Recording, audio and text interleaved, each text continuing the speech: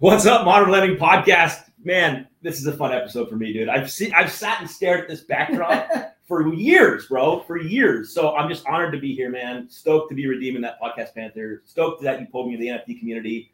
And I'm just really ready to rock with you, man, today. I'm super stoked. I'm excited. Guys, no one needs introduction to Gary Vaynerchuk, but this is the man, the myth. I mean, what you've done in the space of personal branding, how the people you inspired.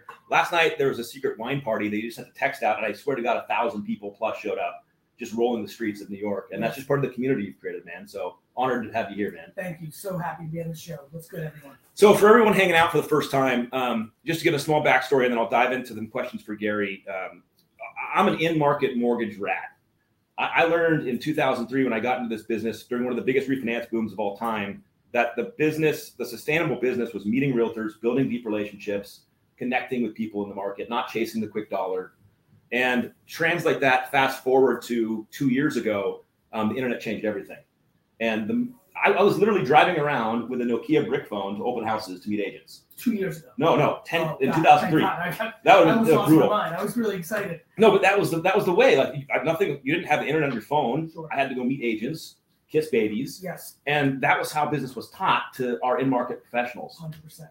And then slowly over time, and thank God for COVID, honestly, because I think it ramped up the realization that we were in trouble.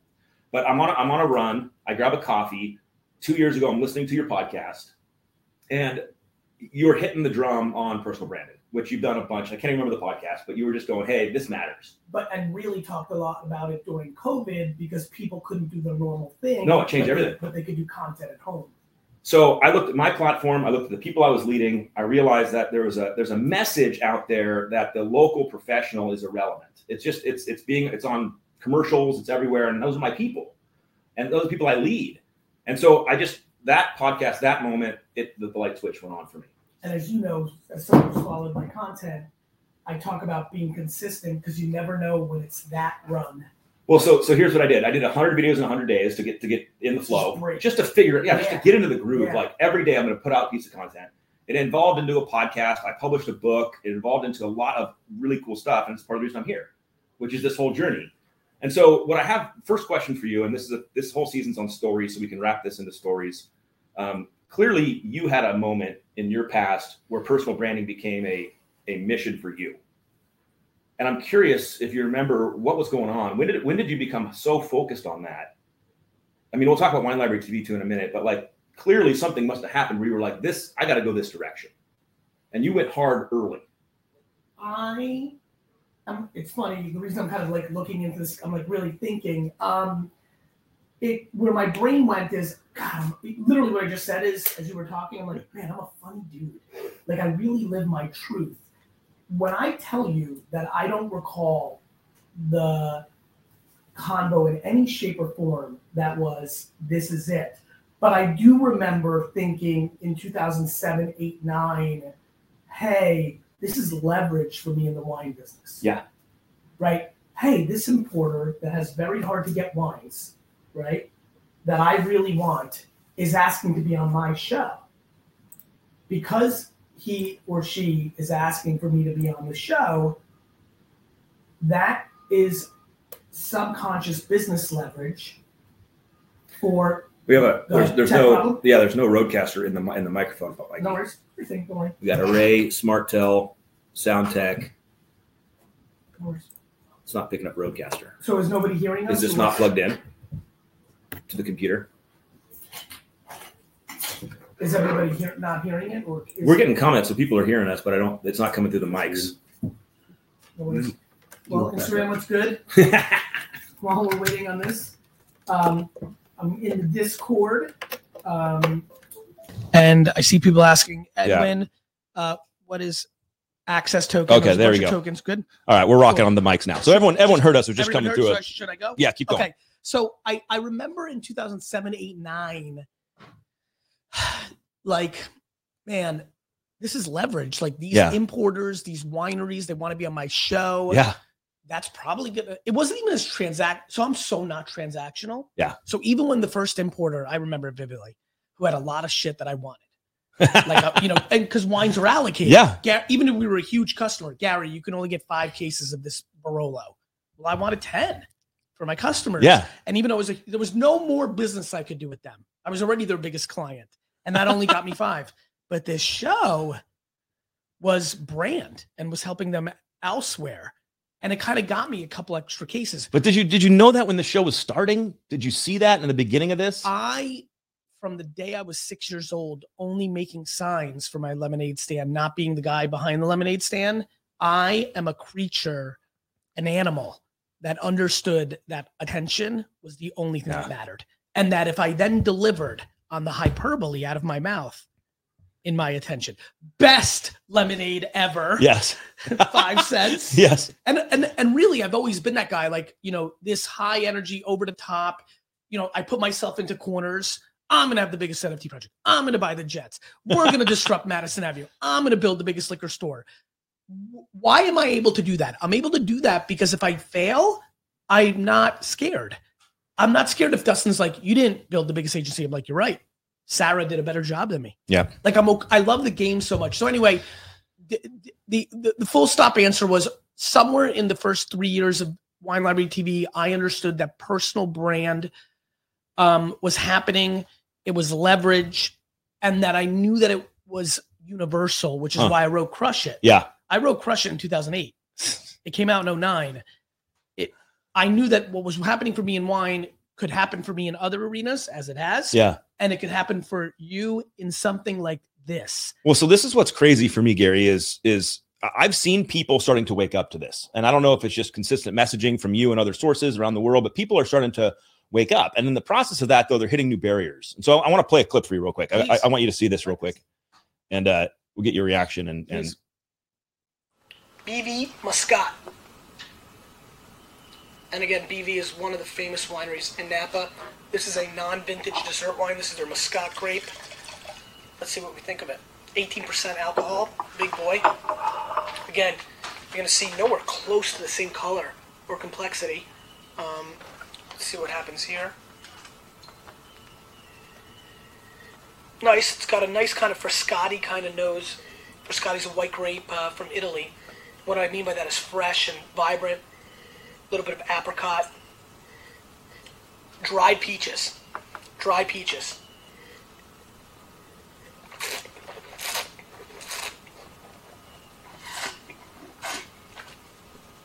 Oh, this is not good at all. Oh man, it's gonna actually be. I almost need, for the first time ever, I almost need water. So I've watched people start to step into this journey, put themselves on video, get out there, but they run into this brick wall of fear, insecurity. They don't like how they look and sound. This video only had 210 views back, and that's you now famous guy Gary, yes. not original guy yes. Barry. So I know that there wasn't initially like feedback. I know that Wine Library didn't blow up from day one. It had to have that growth and that process. That's right. How did you push through that? What was going on in your head when you weren't getting results?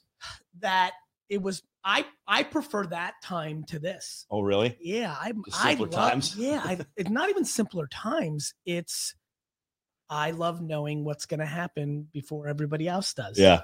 I like proving people wrong. I like proving myself right. I like being okay if I'm wrong. I like the process. I like the journey. I don't remember that exact episode, but I know those first 100 episodes. I know exactly what I thought. This is going to be fucking huge. You did. I did. You had the yes. insight. Well, so for people listening, because 12 became 13, yeah, and 13 became 29 views, and 29 became 117, yeah, and then 117 became 63. What was that? And then 63 became 143. Yeah. Like it was never self-esteem. It was also, if this doesn't work, I'm so glad I tried this. I'm learning. Yeah. It was like all that cliche shit. It was all happening for me. Like I think the reason that my business content hits is because it's advice that I already took for myself. Huh. Yeah. So I think the reason that my business advice hits is because it's advice I already took on myself. So one of my favorite videos that you've done is the overnight success, because the entire time that you're having your rant and message on that, you're just the clips of Wine Library are just playing. Just 1,000 clips are just playing. And I think that's a huge inspiration for people. It was for me too, about the reality that putting in the hard work delivers the results. And people want overnight success, and they don't realize it took 1,000 Wine Library TV videos. It took 1,000 Wine Library TV videos that I ended in 2011 when 99.9% of the world had no idea who I was. So true. It took 1,000 videos of Wine Library TV to get me to 2011. Yes. Where what? I mean, like most of me. I mean, how many people here watching knew who I was then? It's just the process. By the way, do you ever feel like you want to quit?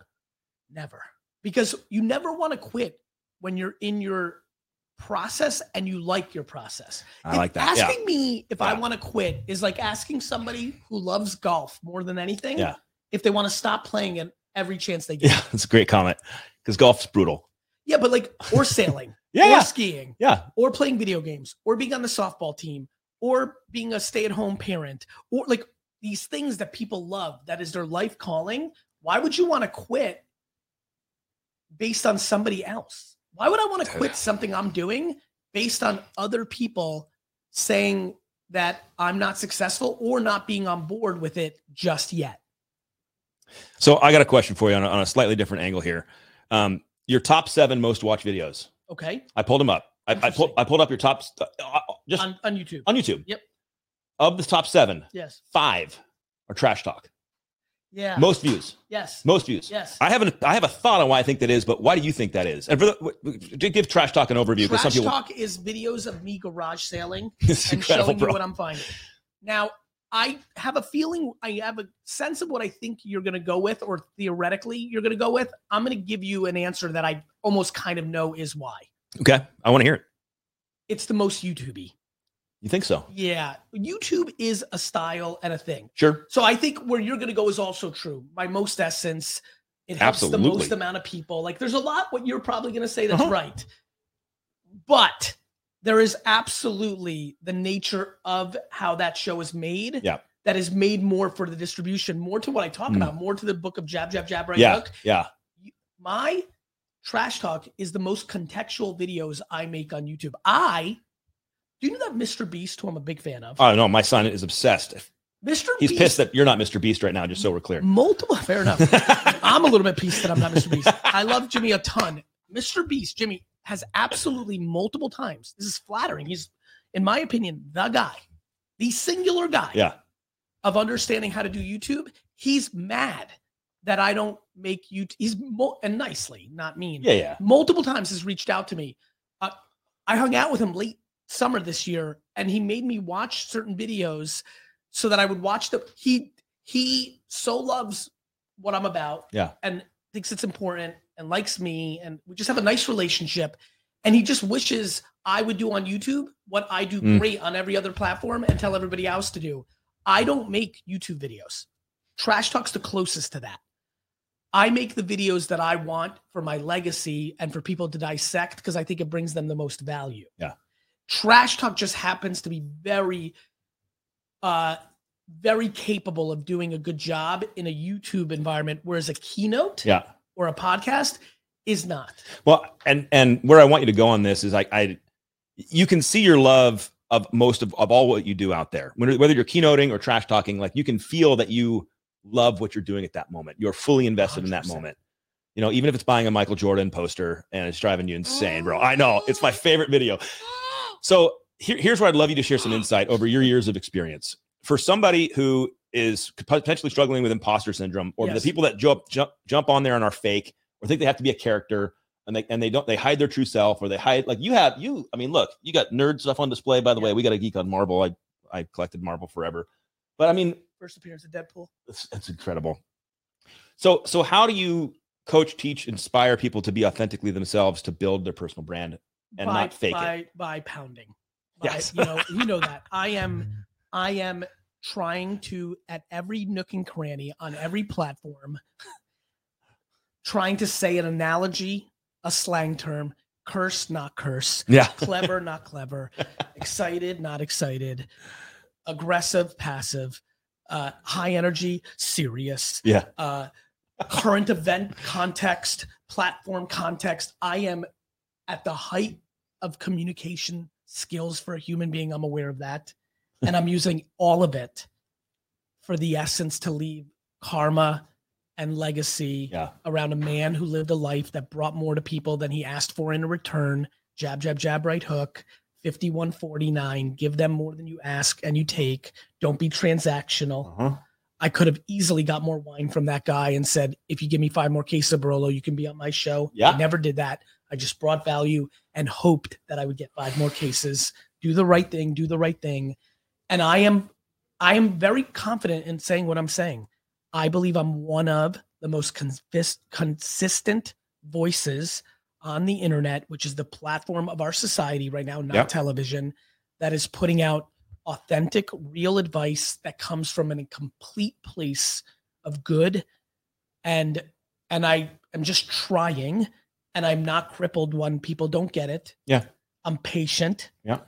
And I also know that I'm just one man, and one day I'll go into the ground and I'm going to leave it on the field, and a lot of people are going to be affected by it, and many more will tune me out because of the cursing, misunderstand the nuances, not pick up on it. And all that's great because I have the humility to understand that I'm just one man. That's also the message that I've heard you say, and that I share to local people that are putting out content. It's almost like you attract your tribe, like the people that aren't going to be into Gary's vibe, like they're gonna float away. And why do you want them around you? I want them around me because I think I have great intent. I want them all. I like just that. So you know, I want them all. I want all 8 billion of you. I'm understanding that my jerseyness, my confidence, my conviction can rub people the wrong way at times. I mean, I have an incredible amount of people. I see a bunch of you in the comments, for the 40 or 50 people watching this way. I know there's a lot of people, but even in Instagram, Dustin will give us a read on this.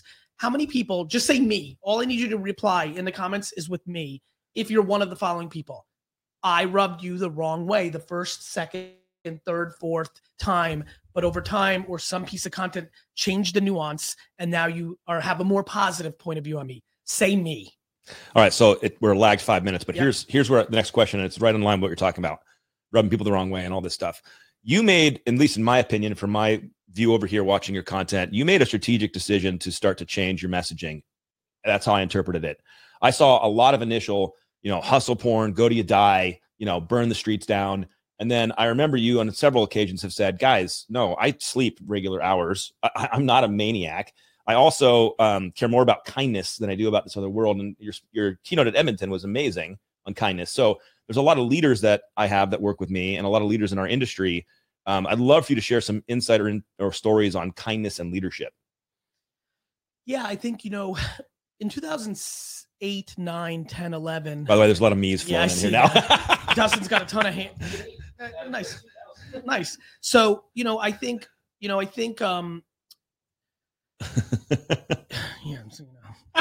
it's double-edged sword out here, You asked. I mean, you got to listen.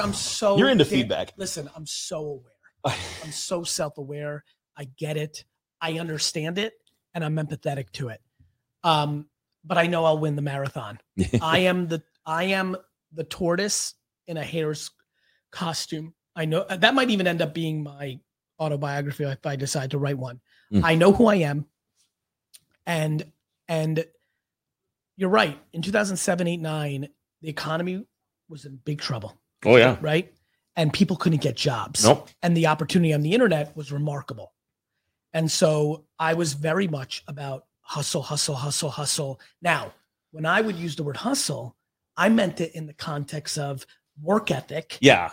Work ethic that my parents taught me that the world has been built on is important. Yeah. It is incredibly hard if you're going to say you want your dreams to come true to do that at a 4.5 hour a day, half-assed with meetings and videos and lunches. And it's going to be hard to achieve these big words coming out of your mouth. If you tell me that your dream is to have such a remarkable work-life balance that you're home at 4:30 every day. Yeah. You go to every single event that matters in your family. You take a couple of vacations that are kind of moderate, and like you want to be part of the softball team and watch TV and be with your friends and be in a bowling team. My answer to that is remarkable. Like this is where people are confused by my message. I agree. $47,000 a year, living within the means of a $35,000 a year person, with the balance that comes along with that of all other things besides the passion of your work, is remarkable. Yeah. It is a tremendous life. My point at 7, 8, 9 was I had all these people telling me, I'm going to build the next Facebook. Yeah. I'm going to rule the world. And my point was like hustle, the work ethic. Somewhere 5 to 7 years later, the word hustle started to get manipulated. Totally.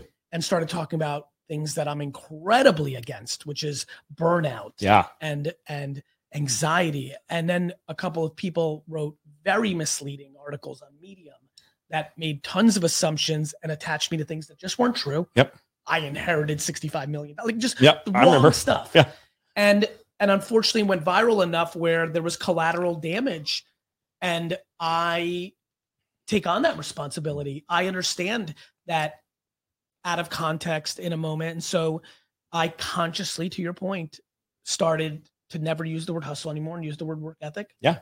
And the other thing is, as a communicator, as somebody who's out and about, you ebb and flow. Yeah. I hit up Dustin 6 months ago. I said, or 6 weeks ago, I said to him and the team, I said, guys, I think I've made my point about the friction between parents and kids, where parents are, I'm like, I'm done with that for now. Yeah. Like, you don't need to clip up things and don't expect a lot coming out of my mouth of like, if your parents pay for your shit at 25, they actually control it. Like, I've made that point. Yeah. Like, and so the point that became obvious to me in the last 3 years, and I worked on myself and I worked on myself and I worked on myself. And then COVID gave me time to really take it from back here to up here, pen to paper, was I'm a business superstar because I'm nice. Yeah. I don't really know what else to tell all of you. I am a business superstar because Dustin wants to work for me forever, whether he does or he doesn't. The fact that we've had that conversation within the first 3 years of us being together, that is unusual. That is not what you hear about. No, that's not what we're talking about out here, right? That the longevity in my agency outpaces the industry at a staggering level that we don't even track it anymore because it's not even interesting. That when people leave, they want to come back.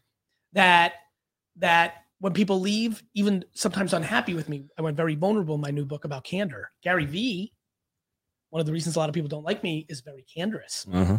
You stink. This happens. You're accountable. Your parent, I'm poking at zits. Yeah. Gary Vaynerchuk, executive, not candorous.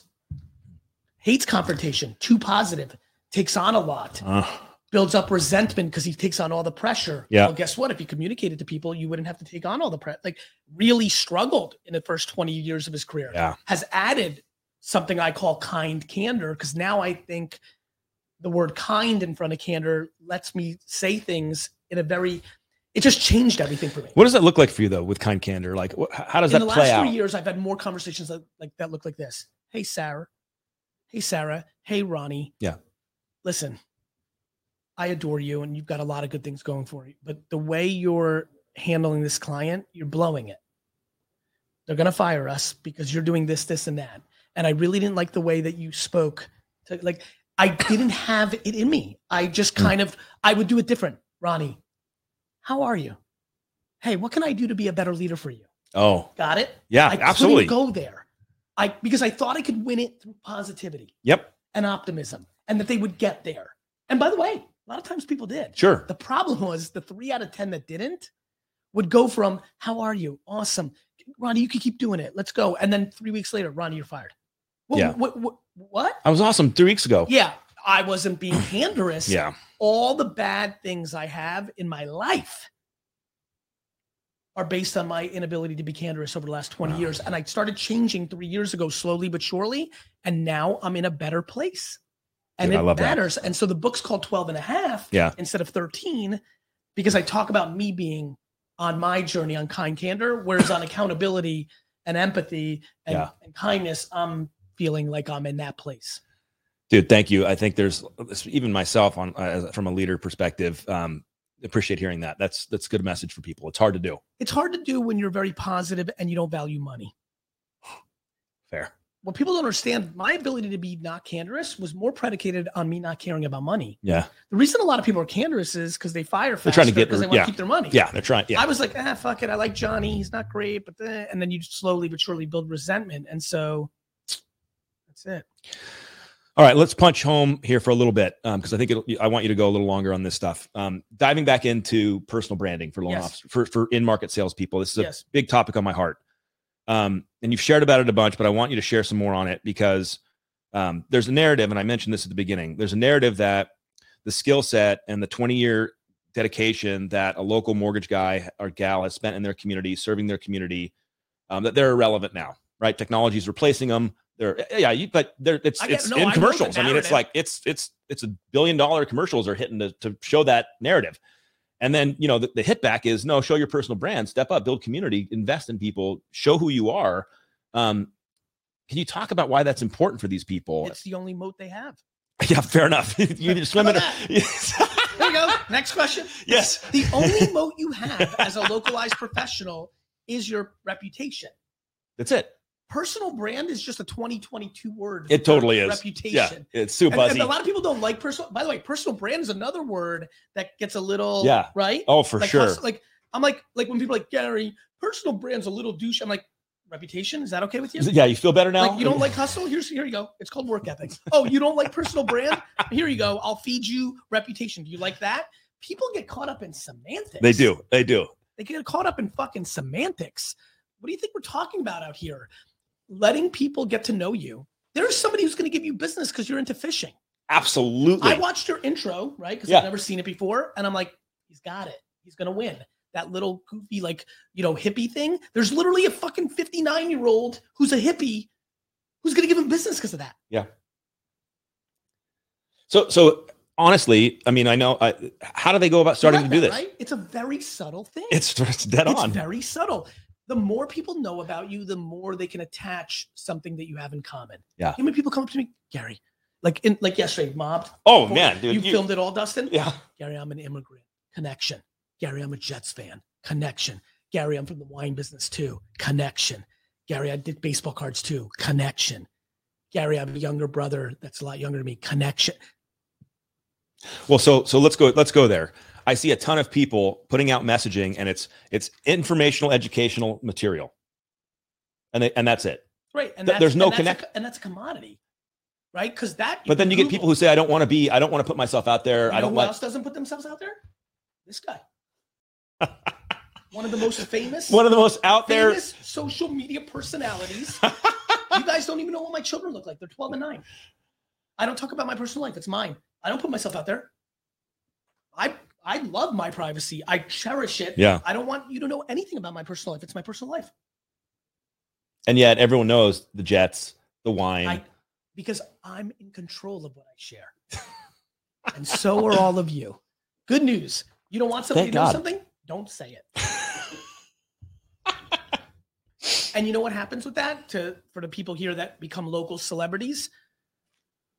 I have very big reactions because people like me because they admire me because I did something nice for them. Sure. It's not because I throw a ball fast or I'm gorgeous or I'm funny on something. It's because they know me and like me and want to come up to me because very likely because I made a piece of content that helped them unlock a perspective that led to an action that made them happier in their life. So that creates a reaction when I'm in public that's quite positive. Yeah. It's not like they're scared or like, ooh, it's more like, there's my guy, let's hug. Yeah. The fact that when I'm out and about with my children, that I can feel 80% of the people leaving it alone is because I don't give it to them. I have friends who aren't even close to my audience size and relationship with my community that when they're out with kids always get brought up because 80% of their content is with their cute kids. Right. It becomes the world takes what you give it. Yeah. So how do you, and then so that's the personal life. Yeah. Then there's the other part. Okay. A lot of business people don't want to be out there because they're doing things that are wrong. Good point. Let's talk about that. You know what makes me let all these guys film me all day long and have all access to my inbox and everything else and my social media and everything else? Yep. I'm not doing wrong shit. There you go. Not scared. What skeleton?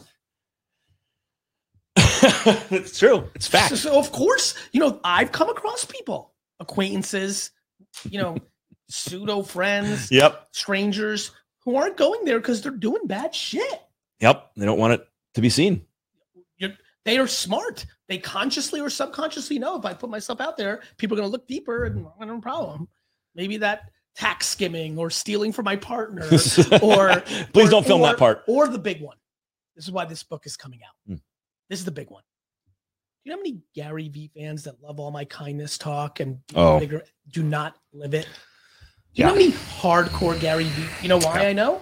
Because the employees that are getting shit on, the admins that are getting abused verbally are DMing me and say, just want you to know your boy Daryl Thompson or your gal Sally Magoo, who loves Gary Vee and kindness, is a fucking asshole. Yeah.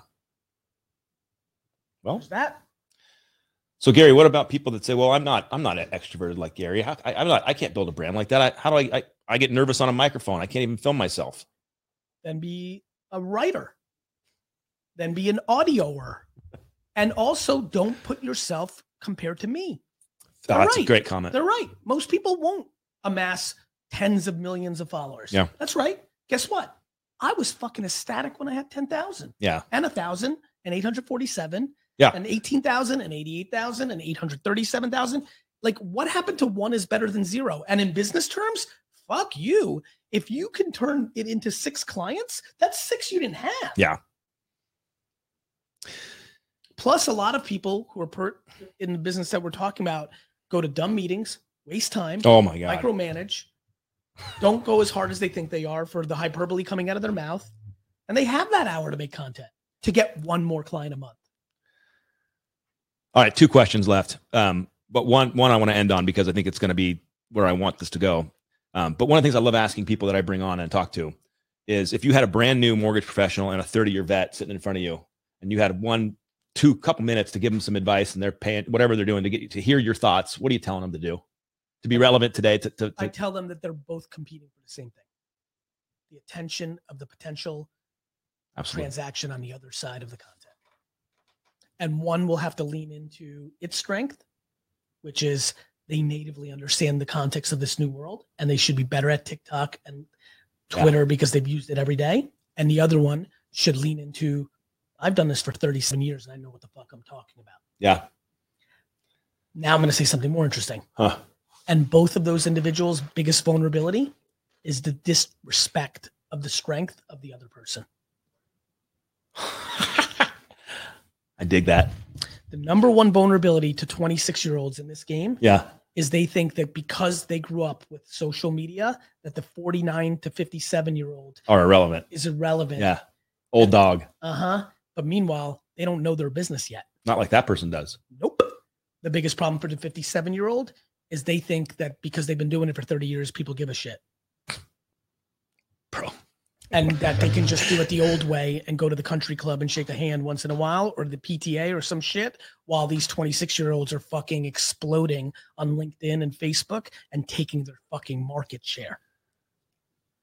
Clip that up, Dustin. There's a lot of people on both sides of the equation that need to understand what the No, I actually want to spend a second on this topic because that's so important. There is this and in the mortgage industry, by the way, for there was a crisis. I don't know if you know about the mortgage crisis. I'm joking here, but it killed a generation of mortgage professionals. It's going to happen again. They all wiped out. It's going to happen again. And so we do have that dichotomy. It's going to happen again. I believe you. I know you know because the patterns are the same. That's right. The government prints money. Yep. At scale. Bad behavior. Short-term greed. Yeah. People start looking the other way and focus on something else. Yep. It's going to happen again. But your comment too is so dead on. We do have this young generation discounting the older generation. And we do have the older generation who's, social media is bullshit. It's not relevant and discounting what's happening on the other side. If you're 25, you're the byproduct of modern parenting. Not everybody, but many people, where your parents tell you you're the best at everything, or the conversation of the world, which is technology is everything. Yep. It tricks you. That's why so many 20-year-olds are stuck. Many 25 to 30-year-olds struggle because the market is the judge, not their mom and not the media.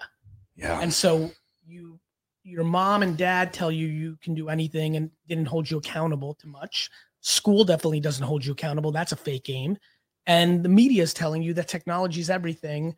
And so, of course, you disrespect your 57-year-old competitor. The problem is the market doesn't care. No. The person that needs a mortgage doesn't care. They're just going to do what they're going to do. Yep. And so then you wake up at 27 and you're like, I'm not doing well. Yeah. Like, I'm not winning.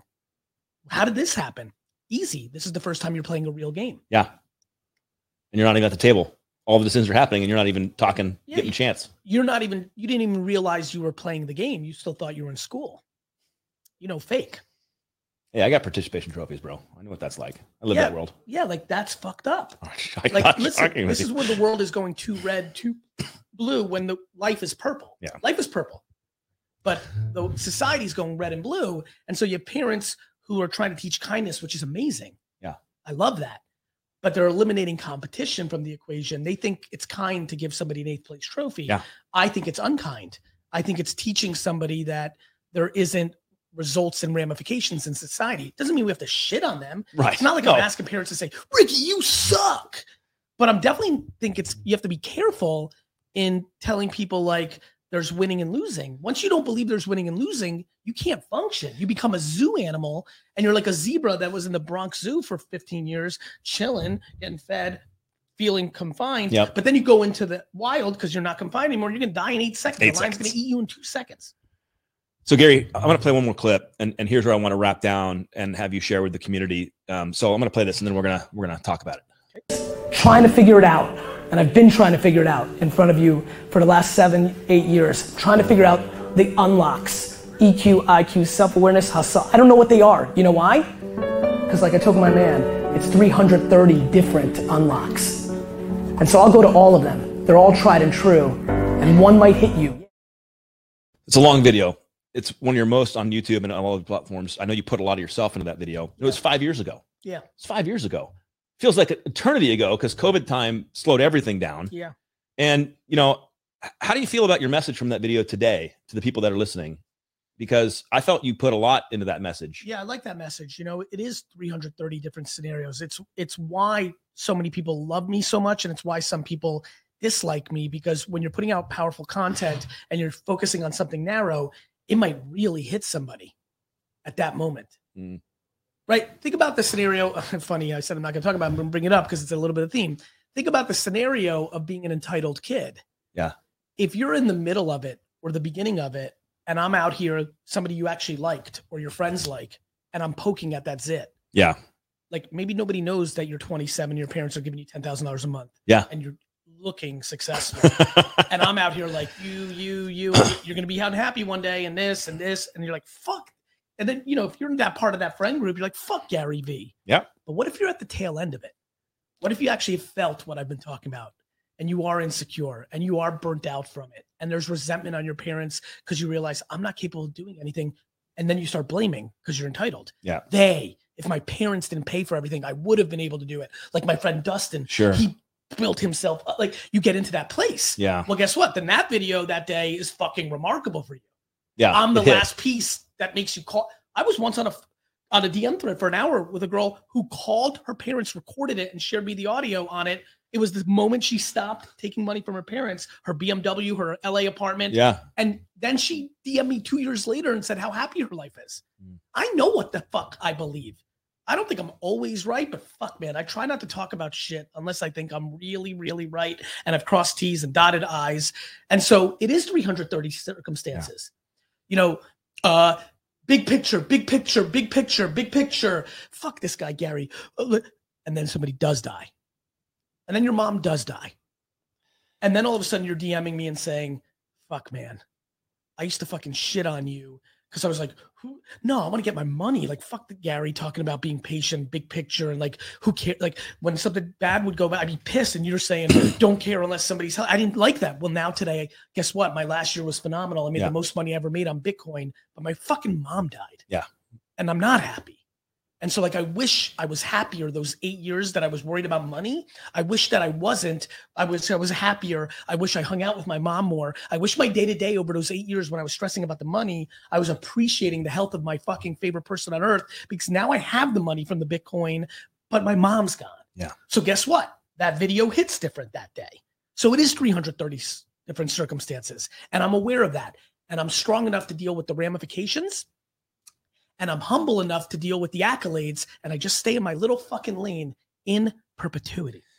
But this is what I love, Gary, about the core of your messaging that's come through for me and resonates with my salespeople and me as a salesperson. A lot of what we do is hard, man. You put yourself in hard situations. You get let down. You pitch something. But it's micro hard. That's exactly right. Fucking micro hard. That's exactly right. You're living on your own 2 feet. Yes. You know what's hard? Having a job you have no say in and no alternatives. Yes. of course it's hard for all of you that are watching right now. It's also fucking awesome. Yes, that's you're in exactly control. That's right. And in perspective, if your family's healthy, if all that stuff's firing, the hard stuff's not too hard. Yes, dude. You know how upset I am? COVID hits. Yeah. A lot of bad shit happened. And all we saw in society was people saying, now we have perspective. Well, you saw that for a little wave, right? Yeah. Until you saw a little wave out. in like March and April, May. You saw a little wave of like this nice talk of like, oh, now I'm great, right? And I remember people like, now we're going to, and I just remembered sitting there on tea with Gary Vee being like, no, you're not. No, you're not. You're going to right now. It's the cop light syndrome. Cop lights. Yeah. Driving casuals. I drive like fucking 1970s sleeping, fucking, laying down. Like I'm like this, and I'm going 82, and then whoop, yep. And I'm fucking 10 and 4. Yep, fucking ready to go, bro. And I'm like 55, and then whoop, and I'm on some. Yeah. And then I'm good for like 4 minutes, and then without even realizing it, 32 minutes later, I'm like, that's how people live life. Yeah. They're grateful for shit when bad stuff happens, but they get back into the routine. I have so many business friends, me included. Oh, we're never traveling intensely anymore. Just do it. Nope. So I think this is why I talk about it. Yeah, let's land it here because you've been super gracious with your time, but let's land on perspective, man. What do you have for people to make? How do we fight for this? You have to fight for perspective. Here's why. It's the only thing that's true. The world is not black and white. It's purely gray. And so the only thing that is actually true is how you've decided to take in the day. I tweeted I Instagrammed something right now and said, it's the greatest era to be alive. And obviously, because there's so much mainstream and social media talking about negativity, that always gets a lot of replies. Gary, what the fuck? Yeah. Like, what are you talking about? I'm like, I don't know. I'm talking about world wars that happened. I don't know if you know, but the Holocaust is only 75, 80 years ago. Like, I'm not sure if you know how much fascism and dictatorship and genocide happened in this golden year of 1960 that you liked, or 40 or 20 or the 1800s. Oh, Gary, in the 1800s, it was simpler. I'm like, people died at 40. Simpler. You were also medicine, dead. Like yeah, it was super simple because you were dead.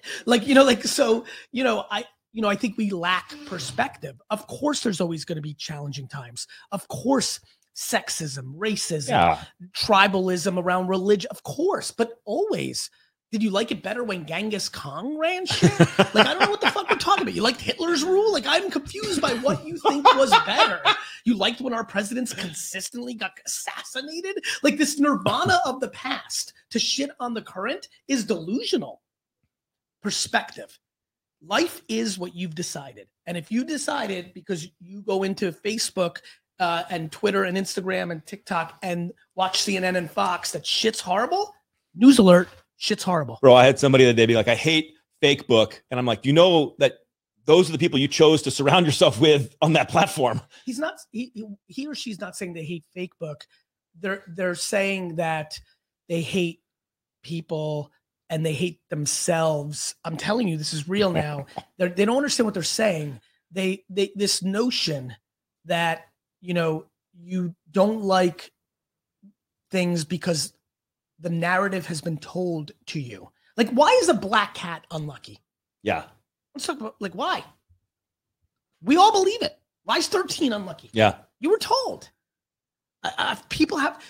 Now the Web3 thing. Oh, yeah. Decentralization, right? Now the world's going to be awesome. Now, People are going to be more powerful in decentralization.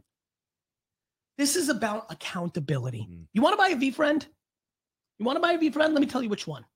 Accountable Ant. You know why? Because I'm going to make that little fucker the most famous person on earth over the next 50 years. Mikey, pull up OpenSea right now. because accountability matters. I thought it was going to be Patient Panda. Right? I thought it might be very rare black cat because it's the logo. It's going to be fucking Accountable Ant. And I can feel it because I feel in the same way that hustle, aka work ethic, in the same way that empathy. Yeah. I know what word is trending. Yeah. In my body. It's called accountability because when you take on this, what am I going to do about it? Versus what are you going to do? or you fucked up. Like what's good about that? It's freedom and accountability, man. It's super freedom. It's this freedom. You don't like America? Go to Sweden. Yep. You don't like your mom is cancer? Limit your time. Like, I don't know. Like what are you doing about it? You want me to do something about it? You want the president of the United States to do it? Like they change every 4 or 8 years. Yeah, they're not. You are consistent. Ebbs and flows. The 60s were plenty tensious too. Yeah. Gary, it's never been like this. You mean 1968? Like, I was a fucked up student. I don't know where it is, but you know where I'm going. I do. I fucking failed every class but history, and now I know why. Because I knew it would tell me the future. And I wish people were better at history. People don't know what the fuck they're talking about. Why is perspective important? Because it's your actual life. And the reason why so many people upset, because they listen to too much negative shit that is subjective. Nobody's happy. Democrats not happy. Republicans not happy. 20-year-olds not happy. 60-year-olds not happy. Because and now I'm really going to drop the bomb on you. You know why this is happening, right? Because prosperity, my friends, is the gateway to anxiety. People have it too good. When you're fighting for food and shelter, you don't give a fuck about a slang term somebody used that you think was like, you're just fighting to live. This country is doing what the Roman Empire did. Too much prosperity. Of course you're upset about the milk that was put in your Starbucks. Your life is phenomenal. Of course you're frustrated that your Wi-Fi's out in your house and you can't watch your Netflix show. Your life is sensational. Of course you're mad about something that somebody said on Twitter. You're not running for your life. People had war. What the fuck, bro? Yeah, I'm bringing on Matthew Bradford, who is a Marine who got his legs taken out and his eyes taken out by an explosive device. He's my next guest. Yeah, I have a funny because feeling we need to that Matthew doesn't struggle when Starbucks gives him cream instead of oat milk. Have a funny feeling without knowing the gentleman. Just taking a shot here. The dark. Don't think he's super pissed when somebody took cut them off in traffic. He doesn't know. Like, not sold that he's super angry that somebody wore something 27 years ago. Just taking a shot here. Bro.